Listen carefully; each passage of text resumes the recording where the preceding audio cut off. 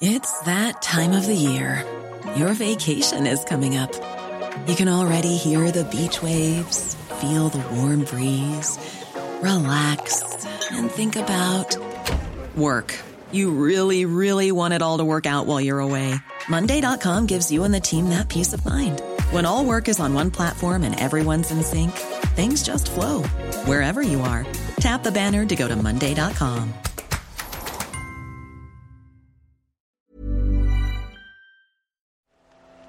The Telegraph. Podcasts.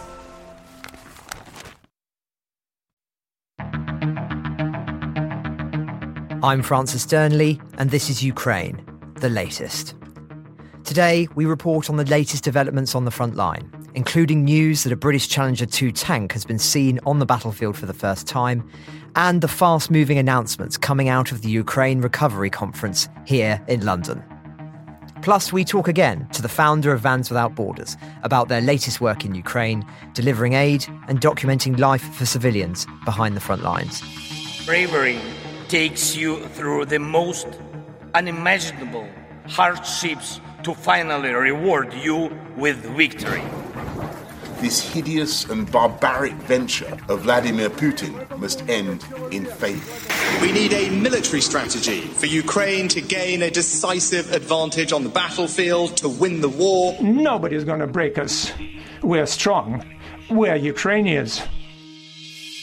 Every weekday, we sit down with leading journalists from the Telegraph's London newsroom and our teams reporting on the ground to bring you the latest news and analysis on the war in Ukraine.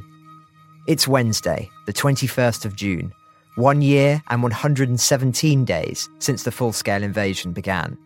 And today I'm joined by Genevieve Hall-Allen from our foreign desk, David Knowles on the ground in Ukraine, and Jack Ross from Vans Without Borders. I started, however, with the major updates from the military and political spheres. Offensive operations are continuing in at least two sections of the front. That's according to observers and the Institute for the Study of War.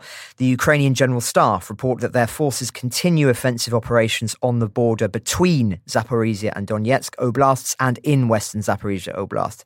A spokesman this morning said that Ukrainian forces are gaining some ground towards Berdyansk and Melitopol. Interestingly, British Challenger 2 tanks have also been seen on the battlefield for the first time after arriving in the country at the end of March. Footage released by the Ukrainian 11th Separate Army Aviation Brigade showed one of the 14 Challenger 2s joining a number of German-made Leopard 2 armoured vehicles already on the battlefield. The Russian Ministry of Defence has stated that their eastern grouping of forces successfully repelled 4 Ukrainian attacks near Orhiv in Zaporizhia Oblast and in western Donetsk. Ukraine's Deputy Defence Minister has confirmed that Russian forces are deploying significant resources to halt Ukrainian advances, but she added that ongoing Ukrainian operations have objectives beyond territorial liberation and that the main phase of counteroffensive operations has yet to commence. Now, in an interview with the BBC prior to the Ukraine Recovery Conference in London starting today, which we'll come to in a moment, President Zelensky has acknowledged battlefield progress has been slower than desired. Quote, "Some people believe this is a Hollywood movie and expect results now. It's not. What's at stake is people's lives." And he again made the case for Ukraine to receive US-made F-16s and said he believed that fighter pilots would start training as soon as August and the jets could arrive in 6 or 7 months' time. Now, on this theme, the BBC has also published a very interesting and vivid piece from Quentin Somerville on the front line with the 68th Jaeger Brigade in the recently regained village of Blachodonatny. He writes how roses are in bloom, but the smell of corpses catches the back of your throat. And from what he can see, the counteroffensive is made more difficult because of the lack of Ukrainian air power. And he quotes from a soldier who says, whilst they're being shot at, Russian helicopters, Russian jets firing at us every area, every day. And indeed, we reported how Zelensky did warn that many Ukrainian lives would be lost due to air superiority. And so it's proved in the brigade that Mr. Somerville is embedded with. They've suffered very heavy losses as a result. The sergeant says the last week has been extremely difficult. We've lost a large number of our people. Mr. Somerville says, On his head, the sergeant wears a ballistic helmet, a size too small. I mention it, and he starts to weep. It was my son's, he says. He was killed in a drone strike not far from where we speak, a couple of days before the counter-offensive began. He'd been in the army 1 year. A kamikaze drone flew to them and, in fact, hit him directly. It was impossible to recognise him. He was buried in a closed coffin. Now, elsewhere, Russian strikes continue in the environs around Kyiv and Zaporizhia. The General Staff of Ukraine report that Russian forces launched 35 Shahed drones, 7 S-300 missiles, and 1 Iskander-M missile targeting civilian infrastructure facilities, and that Ukrainian forces shot down 32 drones. I should emphasise this has not been independently verified, but we have seen similar attacks in recent weeks, almost daily, so it would come as no surprise if they are taking place. Now, I mentioned President Zelensky's interview prior to the Ukraine Recovery Conference, co-hosted by the Ukrainian and British governments here in London. This is the big story of the day, and it's been extraordinary seeing the list of commitments made to the reconstruction of the country. Interestingly, in that same interview I referenced a moment ago, he said the support needed was not just for the recovery, but for the transformation of Ukraine as well. He said quick steps to be done immediately included finding places for people to live and rebuilding the destroyed Kakhovka Dam and decentralized energy network. But, and I'm quoting from him now, on the larger scale, we are speaking about the transformation of our country. This is Ukraine not only with its energy and agriculture and industrial complexes, but with its reforms that we can see. And he then spoke about the digitization of the country as well as judicial and anti-corruption reforms.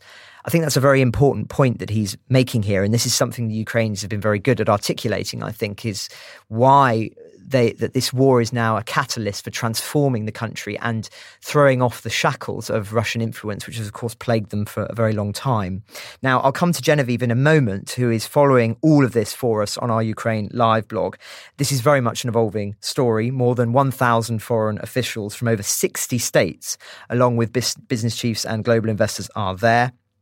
In March, regular listeners will recall the World Bank estimated that Ukraine's post-war reconstruction would cost roughly $411 billion, a figure which will unfortunately have increased significantly in the wake of the destruction of the dam.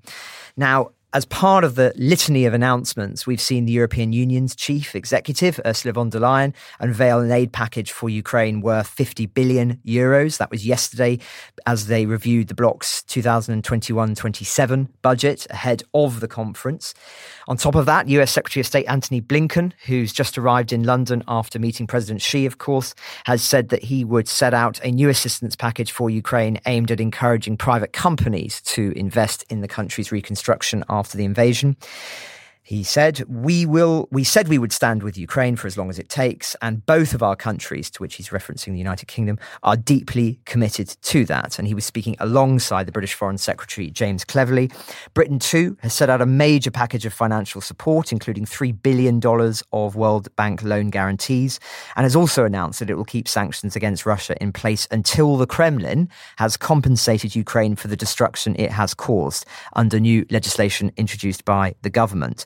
These are a raft of measures to tighten the sanctions regime, which will also create a route for sanctioned individuals to, quote, do the right thing by voluntarily donating frozen assets to a Ukrainian recovery fund. Of course, Britain has frozen more than £18 billion in assets and sanctioned more than 1,500 individuals since the war began, including senior government and military officials from Russia, as well as prominent billionaires such as Roman Abramovich. I think this is going to be a core theme of this conference, is using these seized assets to try and fund the reconstruction efforts and holding Russia accountable. As I say, the British stance there, I think, is particularly strong, stronger than many have made commitments about so far. And so it'll be very interesting monitoring the tone around this.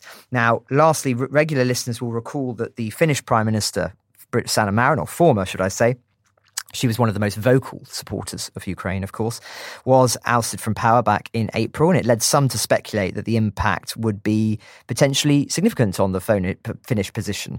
My view was that it would change little, and in fact there have been some interesting announcements made there following the countries joining NATO that would seem to tally with that view. Mr. Orpo, leader of the main centre-right party, was sworn in as Prime Minister on Tuesday at the helm of a coalition, and whilst it marks a step to the right on economic and social questions with a mandate to rein in public spending, its enthusiasm for NATO membership and its support for Ukraine remain undimmed. Indeed, the government has said it will cut overseas aid payments to states that support Russia's attack on Ukraine, while limiting immigration and making it much harder for foreign nationals in those countries to obtain residency or citizen rights. And I think this is a clear warning to African nations who are receiving support from the Finnish government.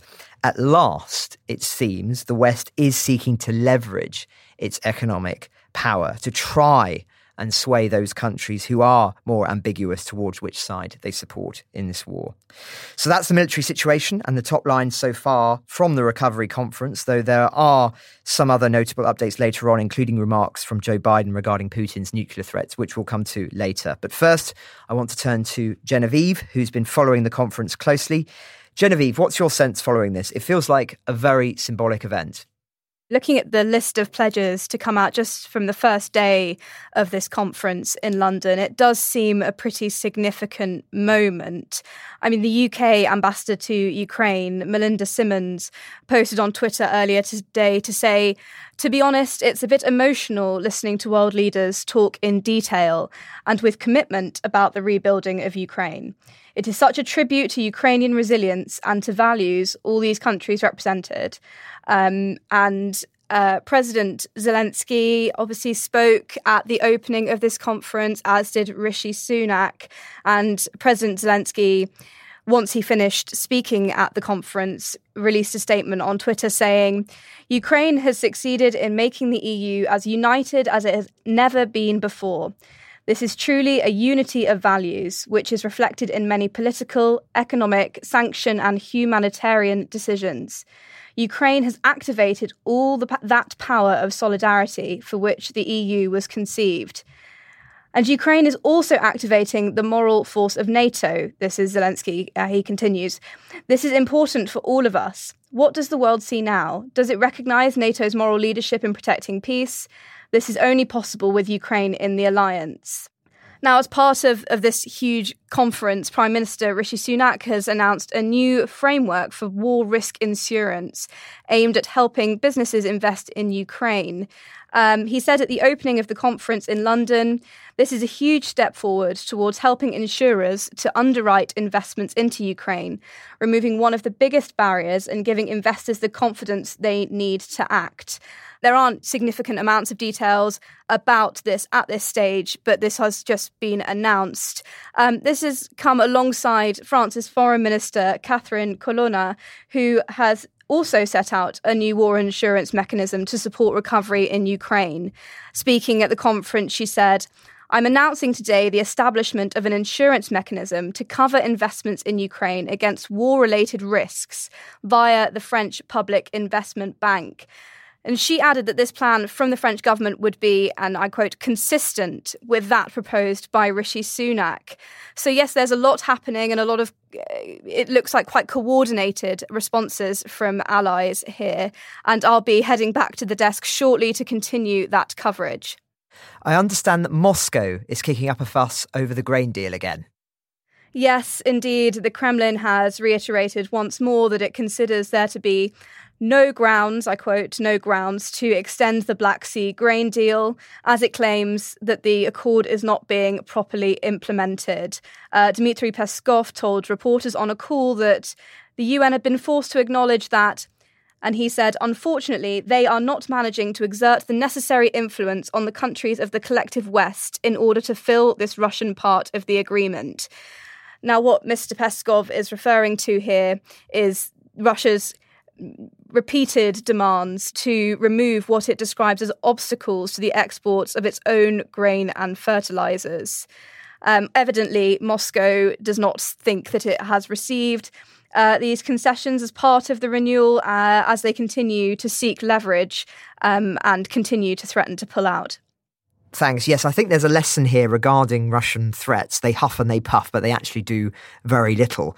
And perhaps there are implications there for other demands from Moscow. One final story, if I may, and this is an update on the death toll following the destruction of the dam. What are you hearing? Yes, sadly, the toll from the flooding following the breach of the dam has risen to 41 in areas under Russian control, according to official Andrei Alexienko, a senior official with the Russian occupation authorities. He said on Wednesday, unfortunately, the number of dead has risen. In areas under Ukrainian control, at least 16 people have died and 31 people are missing. This dam breach on June the 6th caused flooding in huge swathes of the Kherson region and forced thousands to flee. And I don't think that will be the last that we hear, sadly, about damage to the area and people's lives as a result of this breach. Thanks, Genevieve. I appreciate you coming over on such a busy day. For listeners wondering where Dom is, he's currently giving evidence to the House of Commons Defence Select Committee, who periodically ask for expert advice on military matters. He does know his onions, after all. But now, let's go to David Knowles in Ukraine. David, hopefully you can hear me. What have you been up to since the podcast yesterday? Just on a bit of a fascinating reporting trip down to one of the suburbs in the south. I was with Angelica Babi from the U-Hearts Foundation, who showed me around the Patron Centre. If you remember Patron, the famous mine-clearing dog that even was recognised by Zelensky, their centre, they have a new centre down in one of the southern suburbs of Kyiv, and it's where they're rehabilitating cats and dogs and pets that they've, at the moment, that they've rescued from Kherson region after the flooding. And it's quite interesting, I think, what Genevieve said. I could catch snatches of her reporting while in the cab, but I think it's really, really important to impress upon listeners the absolute devastation of this flooding and how this is going to be a story that's going to continue on for weeks, months and years. I mean, earlier today I was speaking to some other volunteers, a pair of British volunteers, doing different things, but sort of everybody knows each other. Felicity Spector, we'll come on to her. She's been on the podcast before, but a new guy I hadn't spoken to before called Edward Matthews, who's a photographer and a volunteer here in Ukraine. And he's been down in Kherson as well, assisting with some of the emergency flood relief. And he was talking about how really, this absolute environmental catastrophe will have implications, will create problems for the region for decades, specifically on the issue of floating ordnance. And essentially, these stockpiles of ammunition on both banks of the Dnipro and mines and so on and so forth that have been swept up by the fast-moving floodwaters. That now nobody knows where they are. And surveying that, discovering where they are, dealing with them, trying to work out what's happened is going to be the work of tens of years. And that's something coming from some of the volunteers and some of the expert volunteers working in that sector down right now in Kherson. So I think that's important to mention because my sense is that quite a lot of the media, if not moving on from the Kherson flooding, is treating it as just another story. And really, when you're here, you see the amount of aid and the amount of thinking and concern for what's happened and all the stories coming out of the region. It's the biggest story of the past month, and it's in some ways only going to get worse, and it's going to take so much time to resolve. So yes, back to this morning after seeing Ed and Felicity.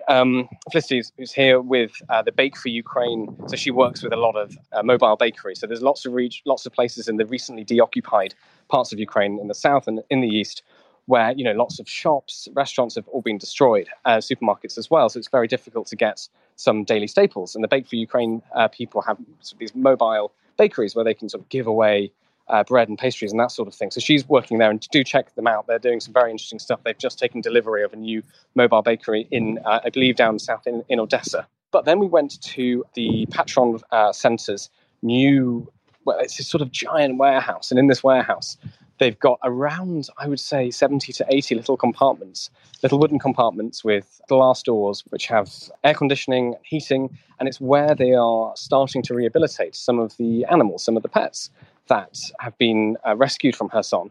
And it's a really incredible place because half of it is sort of built already, and you can see, we were looking in on all these windows, and you can see puppies and kittens and their families just sort of asleep. And you can hear on the other end of the warehouse, you can hear some of the really traumatized animals who sort of barking and reacting at the slightest sound we were making. And what the centre's goal is to try and make sure, A, these animals are coming in healthy, and if not, they'll vaccinate them, they'll sort of look at them medically, and then to start the long and sometimes really painful process of trying to rehabilitate them to society. And it's a really important point, because when we talk about trauma, I think we've got a decent understanding of what people go through when they're subjected to a year and a half and more of invasion and war and shelling and bombing. But of course, all of that impacts on all the environment. We had Sasha Dovzhik talking about ecocide and the impact on the flora of Ukraine, but also the fauna. We've got to think about the animals as well. I mean, I was walking through this warehouse of sort of recently rehabilitated and rescued animals, and you can tell that, some make very good progress, for some it takes a very long time. Ultimately, the goal there is to get them to families when they're ready. I mean, actually, as we were coming out of the centre and just saying goodbye to Irina, who was showing us around, and that interview will be on this podcast at some point in the next few weeks, as we were coming out, she stopped and said, look, this puppy is being adopted right now. And a lady had come in with her pram and her sort of, I think, quite a young baby, and I think maybe her sister, and was chatting to the people signing the papers, picking up the puppy slowly to make sure it wasn't too scared, starting to introduce it to people. It ran up to me as I was recording, so I had to do that bit again. It's very cute. But it's a good example of how all of this, I mean, what they were saying to me, what they'd explained was they wanted to do this, and this was a plan, and then her son happened, and everything had to be it wasn't a plan for the end of the summer or August. It just had to happen now, because the scale of the disaster in her son, we've already seen footage, and I've heard from quite a few volunteers actually, that part of the reason the floodwater itself is so dangerous is because lots of pets drowned, and their bodies in the water add to this sort of the miasma of disease there. So they've opened up, 2 months early, scrabbling about for funds, building. I was sort of stepping over the building materials of these pods for the animals, these rehabilitation pods for the animals, and it's just an incredible effort. I mean, we were talking to Irina; she's an actress and is now almost volunteering full time for this centre, and it was just very, very interesting to see how it had been spun up so quickly, and how there were several vets on site sort of walking around, checking in on the animals. There's an animal psychologist sort of walking around and checking in as well.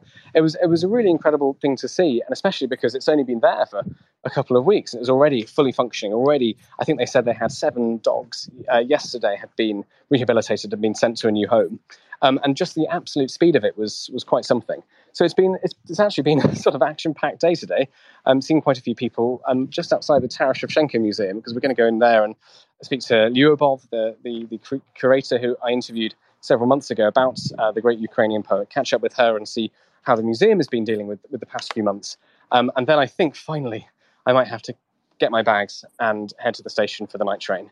But today and yesterday have been really beautiful days, really, really interesting. So have you got any general reflections on how you found the trip? Yeah, I mean, I think it's too soon maybe to draw massive conclusions. I sort of want to let quite a lot of it settle and sift over it in my head. But one thing I would say is something my friend Anna said yesterday, that in Ukraine there's worlds within worlds. There's so much going on. There's so many different places, a multitude of stories, of histories, of different politics, of different culture. Everywhere I've been in the past 10 days, even the briefest glance out of the window, I've seen something and thought, oh, that's interesting. I should try and come back to that at some point. And I think I've got a list 200 long of the things we'd like to talk about. And it made me think a little bit about what the point of this podcast is. I mean, simply, it's obviously to record and report on what's happening in this war. But the only way we can do that is if we see Ukraine for the multitude of histories and overlapping identities, etc., that it is. And to be honest, the more I try and do that, the more complex it becomes, and the more obvious it is that there's so many stories that we'd love to touch on and we'd love to do. And the only way to do that is be here and speak to people. It makes me think a little bit of, those incredible photos you see that the Hubble telescope produced. And, the early ones, you see maybe 20 stars and you can point at them and say what they are. And then you see another one of the same point in the night sky and there are 1,000 galaxies. It's felt a bit like that. There's so much I want to cover. There's so many more people we want to speak to, and we won't get the chance. But it's potentially a lesson for us to, we should always stay slightly humble in front of such multitudes that we want to talk about and want to cover. I mean, even something like this, the Patron Centre, it's just one story in a sea of stories, and it was very interesting seeing it. It's going to be very interesting following their progress, seeing if they can raise the money they need to continue the rehabilitation and the work they do. Going down, if you think about the scene in Lviv, which is vibrant and loud, and there's musicians on every corner. restaurants are full, bars are full, and you do see people obviously in military fatigues walking around. And of course, when we arrived, there was an air raid siren. And I know a couple of days ago, was it yesterday, there was a big attack on Lviv as well. And then you compare that to some of the eerie ghost villages we drove through in Kharkiv and in Donetsk, and completely empty, not a single roof on a single house, no people around, nothing functioning, everything just destroyed. And both of those stories need to be told, not just one, not just the other, of course. And there's just, and you go to Kramatorsk, if you think about Kramatorsk, one of the real hot frontline cities at the moment, military personnel everywhere, the train full of military heading back to Kyiv for time off or for training or for something else. And contrast that with arriving in Kyiv and having cocktails last night. There's so many stories and they all overlap. And the thread that runs through them, I think, in the past year and a half of the war is that the war in some ways has impacted everyone. And our job is to try and understand how that's so and what that means. And not to sort of go on, but it's felt like an absolute privilege to come here with a microphone, just to walk up to people and walk up to things and say, what's that? What's going on here? Can you tell me about that? How's that? That's interesting. Tell me more. Just to try and give myself a sense and all of you listeners a sense of what the stories here are. Thanks, David. I know you have to dash off, so have safe travels. And of course, we will catch up with you when you're back, I believe, on Friday. Next, though, it's great to welcome back to the podcast 25-year-old Jack Ross from the humanitarian organisation Vans Without Borders. Jack, many people will remember our interview from several months ago. Since then, your video series for The Telegraph, Life on the Front Line, has won several awards, and your work for the humanitarian organisation has expanded considerably. Perhaps you can remind people of your work in Ukraine and what you've been doing since we last spoke. Yeah, of course, Francis. Thank you very much for having me on again. It's an absolute pleasure. And I'd just firstly like to say thank you to everyone and all of your listeners who donated last time. We raised around £10,000 after the last podcast. So huge thank you to you, Francis, and the whole team and all the listeners who made that possible. So with that money, we were able to go over to Ukraine in January, March, and for big trips, as well as running aid over in the sort of intermediate periods. And we've set up our organisation so when our main team's not in the country, we work with Ukrainian partners who use our vehicles and we help support and supply aid to. So we constantly have a stream of aid going into certain areas. After we last spoke, I went over to Ukraine again towards the end of January. And we helped down in Kramatorsk and around there. And it was very interesting to see the way in which the landscape had changed. So we went to some villages we'd previously helped in November, which in November were pretty destitute and empty. And now they were kind of thriving hubs where the Ukrainians had pushed the Russian front line back. But we were still finding pockets of places where we went to one area and there was a crater in the middle of this small town with your classic Stalinist Soviet blocks around it. And it was completely empty. We pulled up our vehicles and people began emerging from the basements and what remained of their homes. And there was about 30, 40 people still living here. And they told us no one had come to help them before. They were completely on their own. And this is, almost a year into the war, that these people still hadn't received any help because there's so many people and not everyone is aware of where all these pockets of people are because there are so many small towns and villages and settlements. So we were able to give them food, and it was quite a sad experience for all of us because these people came out and it was cold for us. It was probably about -8, -9 at the time, and we were freezing. We could barely last outside giving out aid, and these people were living in uninsulated basements and makeshift shacks. They were pumping water out of a storm drain to get water to the area. They didn't have vehicles. They had no oil or heating. And so what they were doing is they were chopping up logs and burning them to try and create hot water for what few kind of pipes or whatever remained. It was quite a really sad situation, one of the saddest I've seen. And the worst part is it's not just old people there. There were families there with young kids. So you're talking 2-3-year-olds still living in those conditions. But since then, we also went out again in March. And the main effort of that mission is we've been bumping into a guy with Down syndrome in Kramatorsk begging. So he'd been outside one of the supermarkets the last 3 or 4 times I've been to the city, sat on cardboard, and every time we saw him, he was in the same clothes, but he was getting dirtier and dirtier. And each time we'd buy him some supplies and food. And why we went back is I've done a fundraiser in the UK. We raised £3,000 to help him. And we ended up doing a welfare check. So we worked with a Ukrainian Down syndrome charity to carry out a welfare check, find out a bit more about Sasha, who's the individual. And we learned he's a 42-year-old. He lives with a very elderly mum in a flat and with sort of other relatives all jammed in there. But no one can really work because there's no jobs. And he wasn't able to get a job because there were no employment opportunities for someone with Down syndrome in Kramatorsk. So he was out there begging. And so we ended up, we had a look and we had some photos sent to us of what his flat looked like after this welfare check. So we fundraised and raised money to buy his family a sofa bed for him and another bed, as well as some other furniture, food supplies, almost like a year's worth of coffee, that kind of thing, to try and help them out as much as possible. And so that was really rewarding for us, because while we do help loads of people and we've helped thousands of people since the start of the war, it's the little stories like that and the helping one individual, but in a way where you know he's going to be set up for life. Because before we went to help, the family was sleeping on the floor. They didn't really have enough money for food. They didn't have enough money to put the washing machine on. So that's why all of their clothes were dirty and everything. And it was quite a sad situation, but it was great to go over and help. And since then, we've still been running aid over and getting it distributed in different ways. Thanks, Jack. And I know you're very well connected with lots of other aid workers out there. What intelligence are you getting from them on the ground at the moment? So interestingly, it is all about Kherson at the moment, with the dam being blown up. But I'm getting mixed messages, because some of my friends are out there. They're out there on boats and they're helping people. Very dangerous thing to do. I know of one group where a humanitarian worker was killed. One was shot in the chest, and another chap was injured while dropping off aid, because it's not clear for a lot of people, or simply they just don't care where the Russian lines are and where the Ukrainian lines are. So a lot of people are trying to do extractions or drop off aid to Russian-controlled areas, and they're being treated as legitimate targets by the Russian army, and they're facing some severe consequences. And then the other thing you've also got, where there's a lack of communication between the aid groups, particularly the large aid groups in Kherson, because we've been told by a friend who's been told by the military administration that there's currently more humanitarian workers there than there are people. And so what's happening is there's an abundance of aid, and it's starting to pile up on the sides of the road where they haven't got enough space to store it, and they haven't got enough people who need it in the city.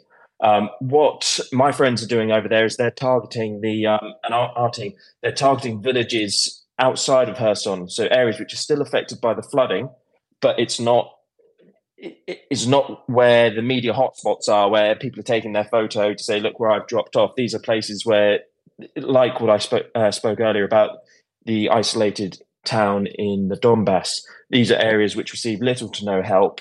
The people are completely cut off. They're essentially penniless. We talk to some of these people and their only income will be something like $60 state pension a month, which is, heartbreaking.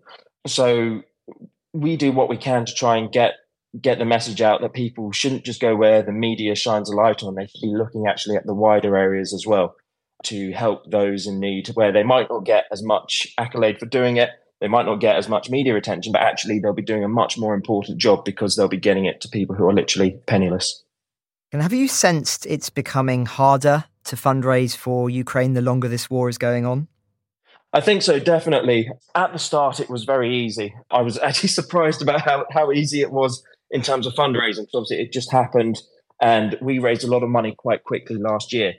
We still do have funds and we still do have some very loyal supporters, but I know certainly with some other groups, they're finding it really tough. We're seeing cases where people have collected a large amount of aid, but they don't have the money to take it over to Ukraine, because an average trip for, say, a van or light goods vehicle is about £1,500 just to go to Ukraine and back. And that's on transporting it. You can't really post it because there's restrictions on what you can take in, but it is a big cost to humanitarian aid. And so what we're trying to do at the moment is work with some logistics companies where we can agree a price on moving, say, 20 tons or 25 tons at a time with heavy goods vehicles, and get that dropped in. So we're then only worrying about cost of moving it from within Ukraine rather than bringing it over as well. And we think that will work with a lot of groups who have all this aid but can't afford to take it over. And we've seen similar cases in Poland, similar cases in Ukraine as well, where a lot of people dropped aid in Lviv, for example. And now Lviv's chock-a-block with aid, but people haven't got the money. The Ukrainians don't have the money to move it around the country because it does cost money. And that's the thing with aid. Literally everything is, if you go and drop off, say, a box of clothes to a humanitarian hub in Britain, it does cost money to take it from A to B, and actually quite a lot of money. Interesting. Thank you, Jack. And I understand you also interviewed some Russian prisoners of war recently. What was the context of that, and what was it like? Well, I've been very fortunate. My friends in the Ukrainian army had arranged for me to interview 3 Russian prisoners of war. So there was one chap from the Luhansk People's Republic, and was a very interesting situation. So he genuinely believed the Ukrainians were still the bad guys. But I believe the quote that he said was, "The Ukrainians are fascists, but I was rescued by fascists, so they're not bad guys." And this guy had been abandoned by his teammates. He was in a bunker, and his squad had left him. The bunker had been blown up on top of him. The Ukrainians actually dug him out while they were clearing the bunker to check for munitions. And so this guy had been severely frostbitten, and he was just surprised at the treatment that he'd had from the Ukrainians, where they'd given him painkillers, given him emergency medical treatment, were planning to move him to a hospital. And you could tell in his eyes he was still upset with Ukraine. And he even said to himself he used to believe about 50% of Russian propaganda. Now he only believes about 10%. So you can start to see where he is waking up to the fact that he was being treated better as a prisoner of war than he had been treated in the Russian army, because he'd been trying to get a medical discharge because he had cancer, but the Russian army had refused him that chance to leave the Russian army. Another chap we interviewed was a guy from the Luhansk People's Republic, and I interviewed him while he was in hospital because he'd been shot in the arm by the Ukrainians. Actually, as I went in, the Ukrainian soldiers said to me, he is a Russian, but he is a good boy. And we ended up speaking to him. We found out why. And that was because he'd actually been in the army before the war. During the war, he tried to leave the army, but they threatened to kill his family or arrest his family when he said he wanted to leave. And so he said the best thing for him was actually being shot in the arm, because he said he was worried he was going to be killed because the Russian army is so poorly equipped. And he was part of the Donetsk People's Republic, not the Luhansk People's Republic, and they hadn't really had any proper training. And, he was quite happy in his hospital bed, and he said he's really grateful he's off the front line. Then the third chap I interviewed was a soldier from the Wagner group. He was a prisoner from Siberia, and he'd been recruited into Wagner. He says he was in prison for drug dealing, which he denies, and he was, I believe it was 9 years out of a 12-year sentence when he decided to join the Wagner group because they came around the prisons. But again, he said they received very little training. They were treated very poorly. And actually, he was quite grateful to be captured. And then it turned out that this is fascinating. He was actually, when he was in prison, he used to write anti-Putin poetry. So he was someone who was staunchly anti-Putin, but the Russian army was so desperate for conscripts, they'd actually still snapped him up and put him on the front line. And it goes to show, out of all the 3 people I interviewed, obviously you have to take it with a bit of a pinch of salt, because they might be thinking, I'm just going to say what he wants to hear. But as I said, actually talking to them and looking in their eyes, they all did look like they were telling the truth, particularly as well because I did get varied responses from them. And so it's just fascinating to see, but there doesn't really seem to be that many people on the front line who are supporting Russia. And it does explain why they have to implement such strong measures for those who are trying to desert or shooting people who won't advance, using very Soviet tactics to instill fear in the men that are fighting for them, because they just simply don't want to be there. They'd rather be at home with their families, and they're very disenfranchised with the Russian state. Well, you've sort of answered my question, Jack, which is how reliable did you feel, or do you feel that the testimony you received from them was? Did you get a sense that you were being allowed to see these individuals because they were the sort of individuals that the Ukrainians wanted you to see, or do you think there was a little bit more of a spontaneity about it? So I think what worked well is all of the guys I interviewed, it had been less than a week after they were captured. So they were a complete random cross-section of individuals, and we were able to get access to them simply because we were there at the right time at the right place, because we work with frontline units. They give us security when we go out and drop aid, or they let us know which areas are safe, and they let us know that if a few buildings down has captured someone, and they'd be up for an interview because they know that it helps us with our awareness work in the UK and also with our fundraising in terms of showcasing the charity work that we do when we combine it in a video. So they were very happy for us to see these people. I don't get that there was any malice, because it's like with the third one, the Wagner prisoner, there wasn't even a soldier in the room with us at the time. They just said, you can interview and crack on. In the hospital, the soldiers waited outside, and it was only the first one there were soldiers present when we were there. But that's because it was the morning after he'd been captured, and he was actually staying in the same quarters as the soldiers, and he had to have a guard on him because they don't put people in cells and everything as such. It's more informal at that point before they get moved into the POW system. So what's next for you? When are you next going back to Ukraine, and what are your intentions? So we're next going back in July. It's very hard to actually plan what to do because everything changes all the time, as is the nature of the beast. Like, for example, today, the place we normally stay in Ukraine, I've just got a message that a couple of weeks ago that a Shahed drone actually hit the building we normally stay in. So we can't go back there, unfortunately. Luckily, no one was killed. But it's obviously unfortunate for the people who are hosting us and the people there because, again, their life savings, their building, which they've invested their flats, they've invested their money in, have just been, wiped out as such. So we'll be looking for a new base of operations. We're also looking to, as I said, get to the villages which no one else goes to, certainly around Kherson. We'll probably be back in the Donbass as well, maybe go up to Sumy. And we'll be looking at where there is a real need for aid and working with local contacts to try and find out where we can drop our stuff up to. We hear all sorts of stories. So I'm really keen to go to a village where we heard an update from it where one of our friends over there gave some of our aid to a commander, some sleeping bags for his unit.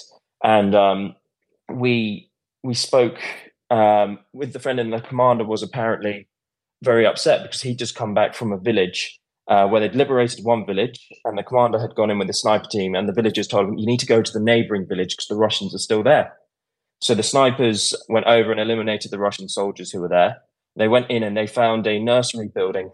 They went into the basement. There were over 300 people locked in the basement of this nursery building. They'd been piling the dead bodies up at the back of the room where the Russians hadn't been letting them out or feeding them or giving them water, and people had been dying. And so they'd been trying to separate the dead from the living within themselves. They went round the back and they found a pile of bodies where what the Russians had been doing is they've been processing people, taking them out one by one. And again, it goes back to sick Soviet tactics. They've been bringing them out as if they were going to release them, and then they'd be shooting them against a wall outside. And it's horrifying, the more stories we hear like this, as the war goes on. And as I said, these are the villages we want to get to because they're the ones which don't make the news because it's, some stories are so upsetting that a lot of media won't print them. Or that people might not want to come forward and talk about them. But these are the areas we want to go and help and make sure that everyone is able to survive. Everyone has the food they need, the clothing they need, the tools they need to get their life back on track. Also, a big part of what we do, we're trying to do a bit of a morale booster where the war has gone a bit stagnant and people have started to lose interest. And there is a bit less charity effort in Ukraine. We want to go and do things like one of our partners in Ukraine has a bouncy castle. So we're going to be taking that to some orphanages. We're going to be taking it to some homes for disabled people. We're going to be bringing a mobile field kitchen to cook hot food for people and do all sorts of little morale boosting activities where it might only be an afternoon, but it will mean the world to so many people whose lives are otherwise actually quite bleak. Thank you, Jack. And I know that there'll be many listeners who will want to learn more about your work. And for them, there will be links in the description for this episode. I'll come back to you in a few minutes for very final thoughts. But first, I did promise a few more important updates that have come in today beyond the recovery conference.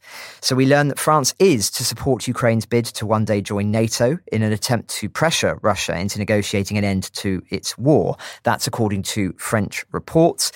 For a little bit of context, France and Germany blocked any prospect of Ukraine's rapid ascension to NATO in 2008 against the advice of the United States, which at the time advocated its integration.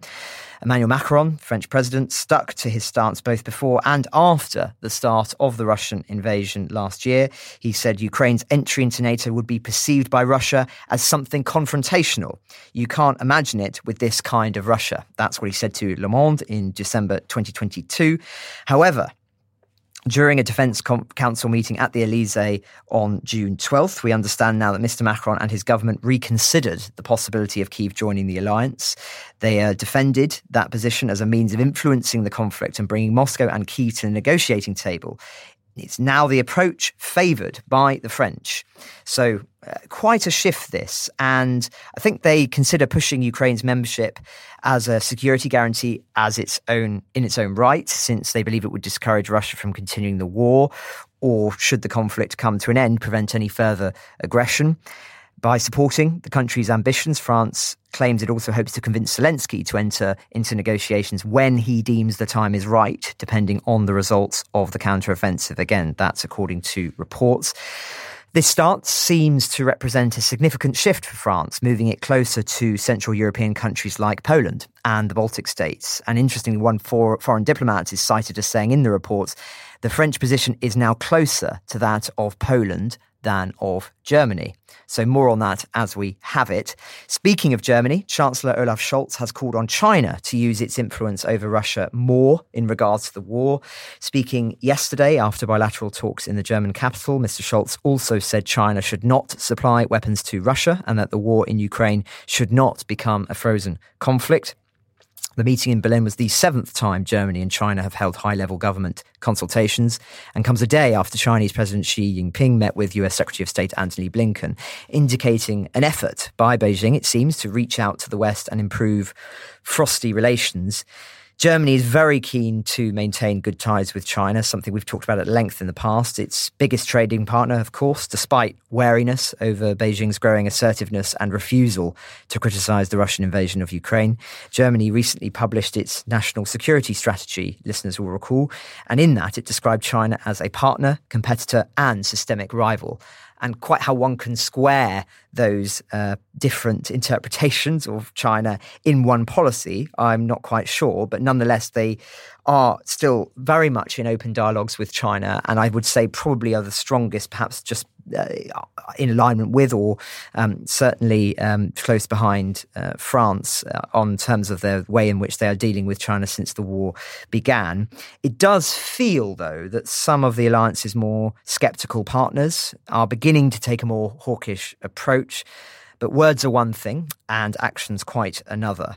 Now, the final update I wanted to just mention is one triggering some frustration today, it has to be said, which is the seemingly off-script remarks by President Joe Biden that the threat of Putin using tactical nuclear weapons is real, days after denouncing the Kremlin's deployment of such devices in Belarus.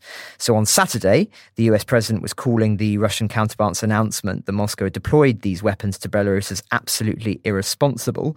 But more recently, in the last couple of days, he said that, and I'm quoting here, when I was out here, and he was speaking in California, I should emphasize, about 2 years ago, saying I worried about the Colorado River drying up, everybody looked at me like I was crazy. I got similar looks when I said I was worried about Putin using tactical nuclear weapons, but the threat is real. And the reason this is triggering some anger, frustration, is that some argue it's rather unhelpful for him to say this publicly, even if he believes it in private. It does strengthen Putin's hand, encouraging him to ramp up the perception he will use these weapons. They are, after all, the key for him. As I've said before, the perception, real or not, that he will use these weapons in what has stopped, in my view, direct military intervention from the West in Ukraine. The spectre of those weapons haunts everything.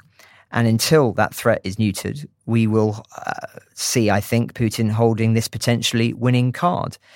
How does one neuter them? Well, China has to play a key role, as would much greater clarity as to what the consequences of using these weapons would be. Not talking about these things and things one is afraid of always increases the fear of those things themselves. But that's where we are for the updates. Now it's time for our very final thoughts. So, Jack, take it away. Certainly, I'd say in terms of the nuclear threat you were just talking about, I think Putin is highly unlikely to use nuclear weapons, providing the conflict remains in Ukraine. I think that's why the Ukrainians have been so adamant they won't do a major offensive into Russia, because they know the consequences of that. The Russians would be entitled, in their eyes, to use nuclear weapons.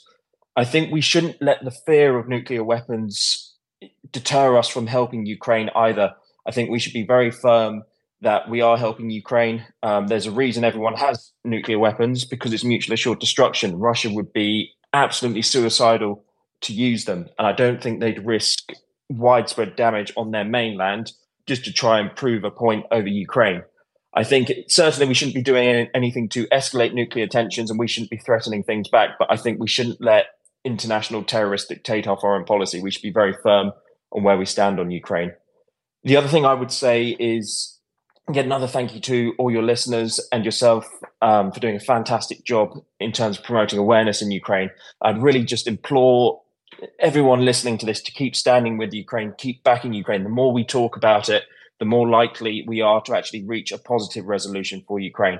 What we don't want is everyone kind of loses interest, and then Ukraine's forced to accept a rubbish peace deal where they concede a lot of territory. Then in 5-10 years, the conflict starts up again and the Russians re-invade Ukraine, because they can't be trusted at all. So we have to stand strong with Ukraine, keep a positive view of them in our societies, really push back against the propaganda as well, because there is a mass propaganda effort to try and defame the Ukrainians. And for everyone who says, oh, Ukraine's corrupt, actually their anti-corruption laws are some of the bane of charity workers or humanitarian workers' lives, because we have to fill out so many forms and do so much in terms of declaring where the aid's going in country to try and tackle the corruption and stop any corruption. Actually, I've not seen any evidence while over there of humanitarian aid being used in a corrupt manner, and everyone is very, sensible. And I think it's a real credit to the Ukrainians that actually importing all of these, must be millions of tons of aid across the board that is not being misplaced, and people aren't getting backhanders like what we see in a lot of other countries, and it is all being very amicably done. Ukraine the Latest is an original podcast from The Telegraph. To stay on top of all of our Ukraine news, analysis and dispatches from the ground, subscribe to The Telegraph. You can get your first 3 months for just £1 at www.telegraph.co.uk/Ukraine the Latest. Or sign up to Dispatches, our Ukraine newsletter, which brings stories from our award-winning foreign correspondents straight to your inbox. We also have a Ukraine Live blog on our website, where you can follow updates as they come in throughout the day, including insights from regular contributors to this podcast. You can listen to this conversation live at 1 p.m. London time each weekday on Twitter Spaces. Follow The Telegraph on Twitter so that you don't miss it. To our listeners on YouTube, please note that due to issues beyond our control, there is sometimes a delay between broadcast and upload. So if you want to hear Ukraine the Latest as soon as it is released, do please refer to podcast apps. If you enjoyed this podcast, please consider following Ukraine the Latest on your preferred podcast app. And if you have a moment, leave a review, as it helps others find the show. You can also get in touch directly to ask questions or give comments by emailing ukrainepod@telegraph.co.uk. We do read every message. You can also contact us directly on Twitter. You can find our Twitter handles in the description for this episode. As ever, we're especially interested to hear where you're listening from around the world. Ukraine the Latest is produced by Giles Gear, with executive producers David Knowles and Louisa Wells.